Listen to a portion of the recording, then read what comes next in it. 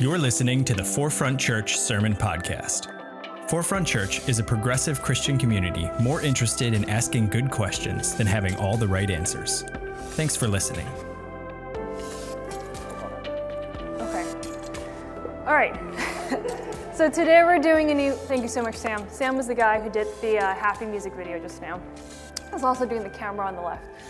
Today we're starting a new sermon series. So we just wrapped up our sermon series on the fruits of the Spirit, which was awesome. And we're going to do a sort of a different take this time. This sermon series is called How We Got Here. So we're looking at kind of the church history behind how we got the things that we sort of take for granted within our faith, whether it's communion, hell, the Bible, heaven. And today I'm tackling a sort of boring topic, but I will make it very interesting. I'm talking about how we got to church governance, church structure, org charts, how we got this kind of setup of pastors and elders and deacons and bishops and priests and what have you. So this is going to be a sort of three-part sermon. The first part will be a fair amount of church history, talking about how we got here. And also where we go from here, I think will be the kind of the next stage of how we got here and where we go from here. The second part will be kind of announcing our new class of deacons. We'll be commissioning them today. It's going to be very exciting. And the third part will be just some personal takeaways for you, no matter who you are, even if you're not interested in church history or organizational updates. There will be something for everyone in this sermon. You just have to kind of hang on throughout the entire arc. So I always like to start off with a story. So I grew up going to church. My parents were the pastors of the church, and my favorite part of Sunday service was not the praise and worship or the kids' ministry or the sermons, although that was all good. My favorite part was always the Sunday night leadership meeting. I would be 8, 9, 10 years old. I would come up about, just above my dad's knee, and I would just kind of sit or stand next to him while he and my mom would kind of from 6 to 9 to 10 o'clock every Sunday, kind of brainstorm with their senior leadership team, mostly actually people in their 20s, pretty young, and talk about strategy, talk about the theme for the next retreat, talk about people issues, the gossip. It was the best. It was very energizing for me to be able to be kind of in the room where it happens, to kind of quote Hamilton, and to, be in a church that, was only a few years old. It was starting something new. It felt like, okay, this is exciting stuff. And I think ever since then, I've always had an interest in organizational leadership, culture, decision-making, structure, and how all those things works, just from an interest in sort of analyzing it and seeing how it happens. And sort of what I've learned since I was 10 is that my church had its own particular structure in which really the founding pastor was like God / my dad. But churches are really different. And typically there's sort of two categories of church structures. One is vertical, and the other one is horizontal. So a vertical church, how many of you here were raised Catholic? Okay, we have just Andrew. But there are many more people on our live stream who are raised Catholic. You probably know that, you like a priest, but then the priest gets reassigned after 6 to 7 years, and you feel like, I was attached to this priest, and then now this new priest, I don't like him. And the bishop has almost complete control over which priest is assigned to which parish. The congregation does not have much say over it. But in horizontal structures like Baptist or non-denominational churches, the congregation has all the autonomy and authority to hire the pastor they want, to fire the pastor that they don't like. And the trade-off is sort of less accountability. You're sort of your own little island. And our church, I would say for the most part, is a horizontal church. There's no denomination we're accountable to. We sort of got kicked out of that when we became LGBTQ affirming. And although we have a network of churches we're a part of called the With Collective, for the most part, we sort of make decisions on our own. But within our church, there is a hierarchy of accountability. We have our leadership team, or otherwise known as our elders or our board. Leslie is here and is a part of that. And so they sort of really oversee and steward the long-term vision of our church to make really final decisions on hiring, on budget, and on governance and finance. And then sort of under them is Jonathan, our senior pastor, who just came up and did prayer and announcements. You kind of more or less can guess what he does: preaching, vision, pastoral care. And under us is Mackenzie, me, Angela, Robbie, Sean, and the kids, and Don and Jen, who are part-time, and we kind of oversee different domains. But under us is a volunteer leadership team, or what we call deacons. And I'll explain a little bit what deacons mean in the context of our church. I know some of you grew up with deacons who were responsible for administering communion. Some of you grew up with deacons responsible for administering certain rituals. Some of us grew up in denominations that deacons were actually ordained. And they were ordained and they were commissioned to preach or to lead a certain sacrament. Deacons here don't do that. So don't go up to them and ask them your burning theological questions, hoping they have an MDiv, unless they happen to have an MDiv, in which case, please do. And they're, so whatever expectations you have, just put them aside. Our deacons here are essentially leaders, volunteer leaders who oversee ministries of our church. Care being a ministry, justice as a ministry, small groups, community partnerships, what have you, data. And so they're responsible for those domains. So you have questions about those, and we'll announce each of them at the end of service. Just go up to them and can you ask them questions about how to get involved or questions about their ministry. And although I would say the most visible leaders of our church are sort of those who are on stage preaching or leading worship, the top layer I mentioned, the elders, and the bottom layer of deacons are actually sometimes the people who do the bulk of the work that makes a church function. It's not less sexy, it's not as visible, but this larger circle outside of the sort of cohort of few visible leaders really hold up so much of our church. And I would argue in some ways is more important than the work that happens visibly on stage, given the current phase of our church. So you might ask, great question, what phase of church are we in? I would say the first phase of church, I wasn't really here around for it, but from what I gathered, we were kind of in just kind of startup mode. We were start and restarting and what have you, where Jonathan kind of just met with every single person, and then you would text someone to like volunteer at Sunday service, or you would like get coffee with a friend and be like, hey, but how about you lead a small group? And it was very much based on relationships, which is great. It had this organic ethos, but it wasn't super process-driven or systems-driven, which is fine, but once you get a little bit bigger, and once you have different kind of groups coming in, you have to make sure that a church doesn't run based on who's friends with whom, which can be biased towards like certain in-groups that are defined by race and class and what have you.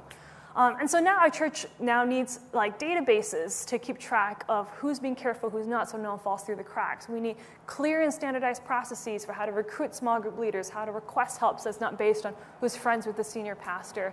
And all that requires like a team of people beyond just a few visible leaders to build the infrastructure to support and care for truly our growing community and sort of take us into the next phase of our church.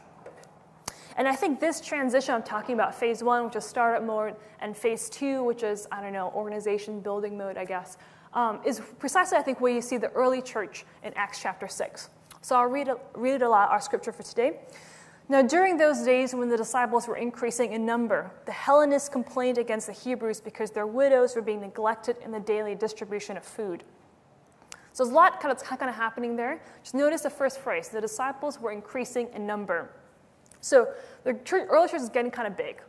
And the Hellenists, which are basically the Greek-speaking Jews, are saying, hey, our people, our widows, our community are not being equitably cared for compared to the Hebrew-speaking Jews.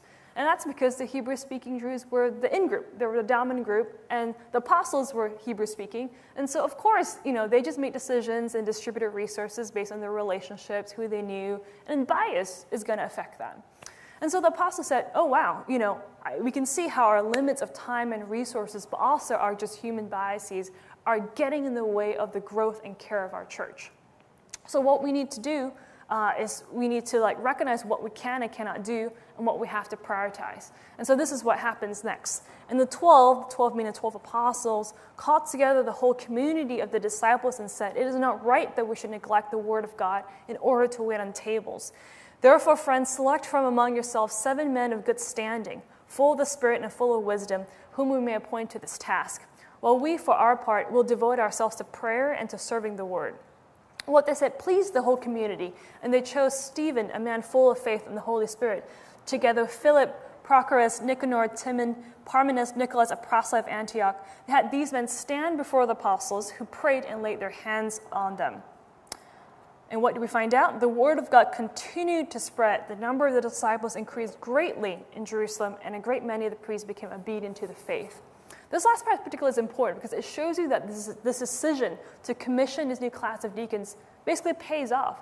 You go from the disciples are increasing and growing to the number of disciples are increasing greatly, indicating that essentially they hit a step change in their growth. The capacity of the organization is doubled. And, basically the organization is no longer hamstrung by the limitations, the biases of the founding team. What I think that's quite interesting is that as important as these deacons are, we don't really hear their names mentioned a whole lot in the rest of the Bible. I mean, Stephen does show up, but he dies in the next chapter, spoiler. But then, Philip, Timothy, I don't know how to pronounce these names, like Parmesan or Parmenas. I don't have, I usually text Spirit asking how to pronounce Greek names, but it was too many names to text him. And our scriptures are mostly focused on Paul, Peter, James, kind of the charismatic founders who founded the early church. And I was kind of curious about why that is, and I read this book by James Burchell, who wrote the book From Synagogue to the Church, which looks at how the offices of the synagogue transformed into the offices of the church. Super interesting if you're interested in that question. And he says this: we know the names of almost no church officers in the first half of the century, and we know the names of almost no charismatic leaders in the second half. So the first half of the century, we get the charismatic leaders like Peter, Paul, James. They're the ones writing letters, kind of mobilizing people to come. And then the charismatic leaders sort of fade out in the next 50 years. Instead, we hear about the church administrators, Pope Clement I of Rome, Bishop Ignatius of Antioch, Bishop Irenaeus of south of France. Any guesses as to why that might be? More locations, yeah. So you need governance, people to kind of steward the energy and be like, okay, now we're multi-site, what do we do? Okay. And I think kind of what you're getting at, Robbie, is quite spot on in the sense that Burchell says the first phase of the early church was all about energy and enthusiasm and zeal. Anyone who felt moved by the Spirit could speak. People were sharing resources with each other. Sometimes women were talking too much, and Paul had to tell them to maybe quiet a little bit because they were like, oh, and now I have the opportunity to speak because I'm moved by the Spirit. That was a joke. Women should talk as much as they want. It was more, you know what I'm saying. So it was the age of zeal and enthusiasm. But the second phase, you needed people to take that energy and kind of steward it and sort of create some stability and consensus and continuity throughout everything. And the second phase involved people who maybe aren't the charismatic people on stage. Maybe they're not the extroverted people at the party, but they're doing kind of the quiet work, maybe sometimes behind the scenes, of building and expanding and maintaining an organization that goes unnoticed.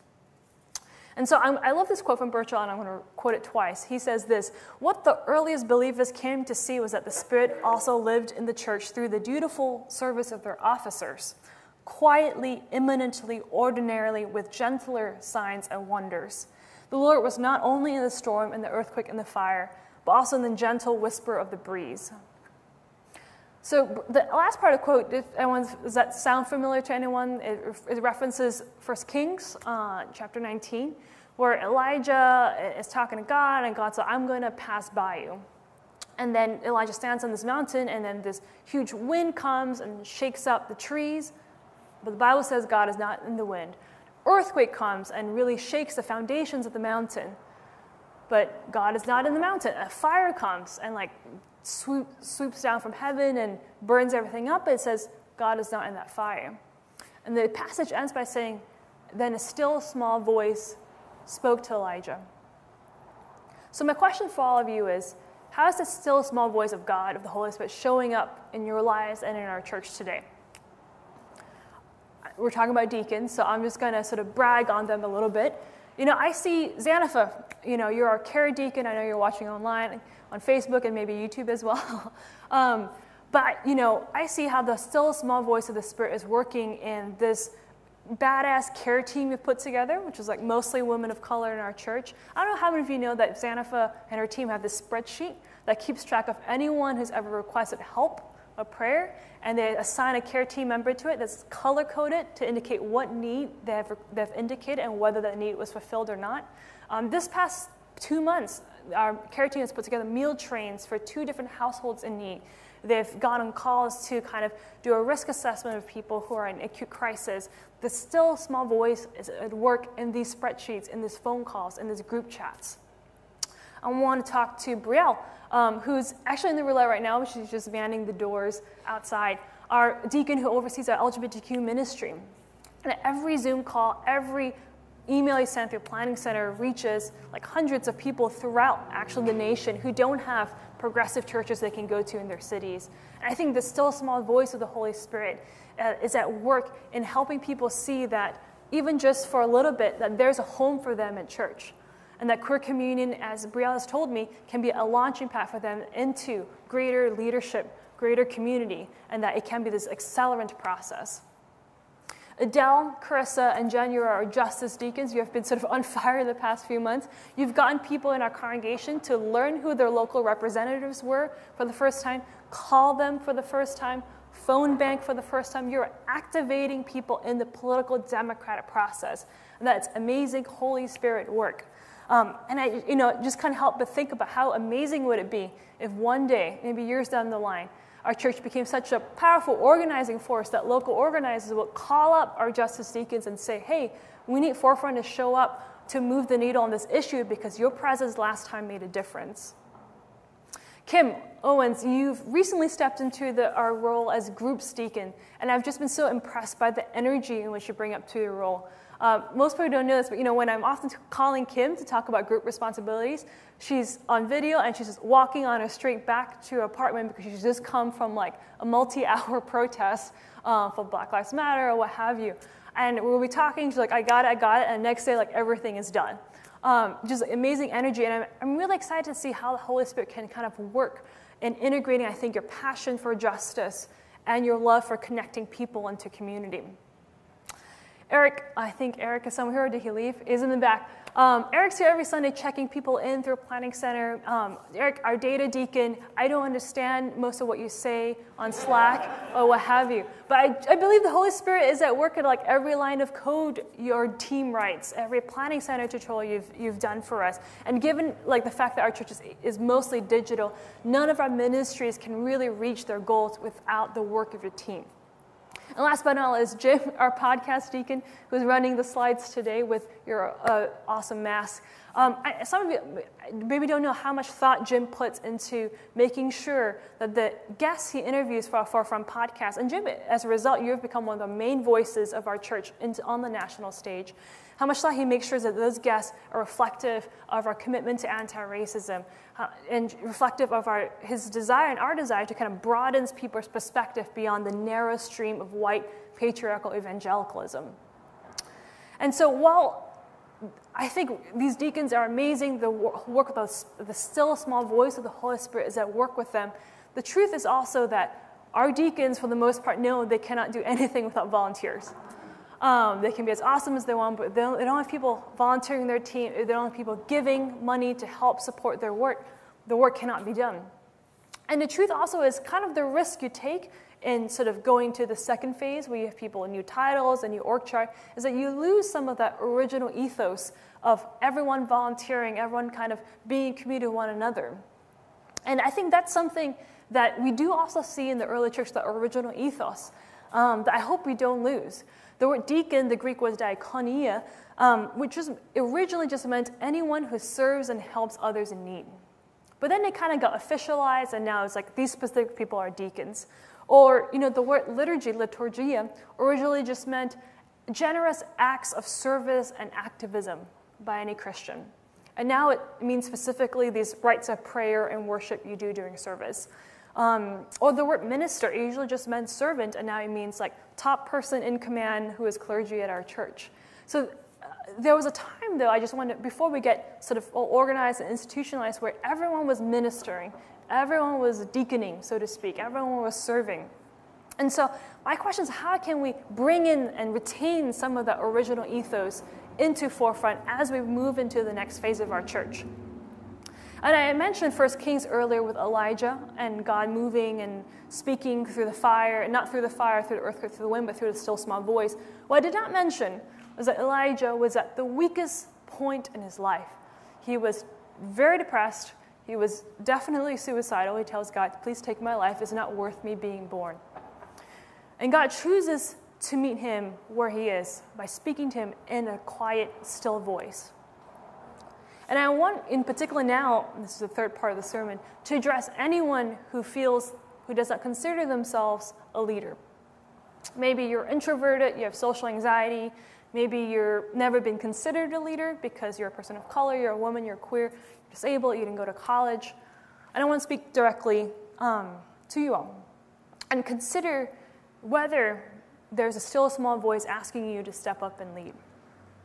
And maybe it's not leading in a highly visible, charismatic way like on stage. Maybe it's helping out with the slideshow on the roulette, or helping like create spreadsheets for the care team. But the Holy Spirit, the still small voice of the Holy Spirit, is still at work in all of that regardless. And as you maybe are thinking about the still small voice, I want to acknowledge that there might be another competing voice that says, you're not a leader, you have all these flaws, these weaknesses, these limitations, and if you lead, you're going to be exposed. And so I never finished my story of when I was like 9 or 10 and attending these Sunday leadership meetings. My parents were always like encouraged all of us to go to be ministers, to lead in church, to start churches. They didn't have any qualms about that, but something changed when I turned 13. Around that age, like middle school, I think, I realized I was in love with my best friend at the time, who was a girl. And the moment I realized it, the second immediate thought was like, no one can ever know about this.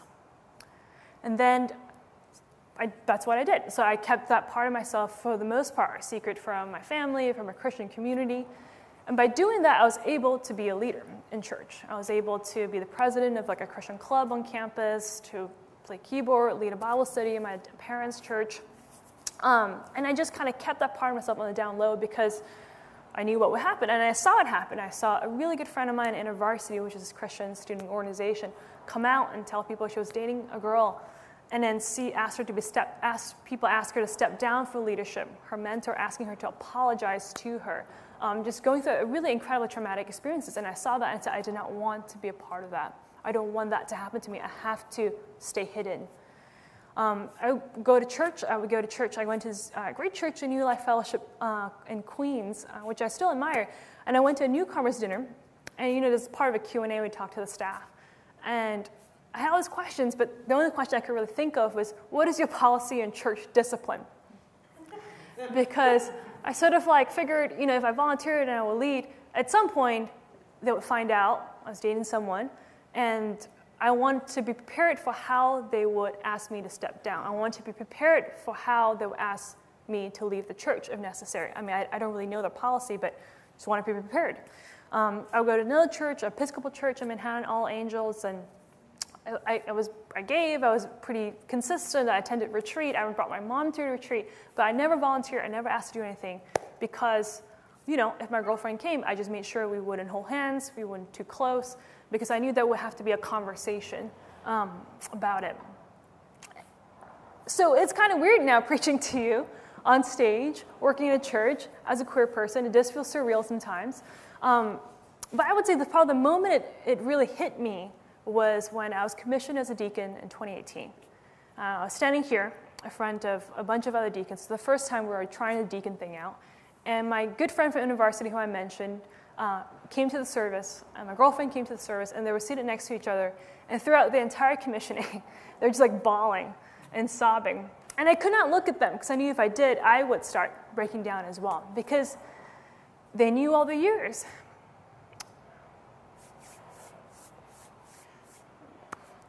They knew the backstory.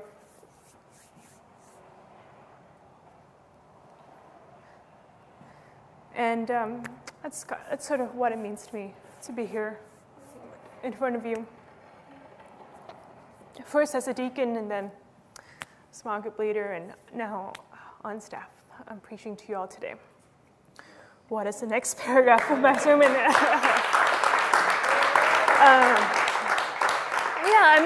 I think it's a powerful thing to be publicly entrusted with leadership, to have that moment. It was only 2 minutes at the end of service, really short.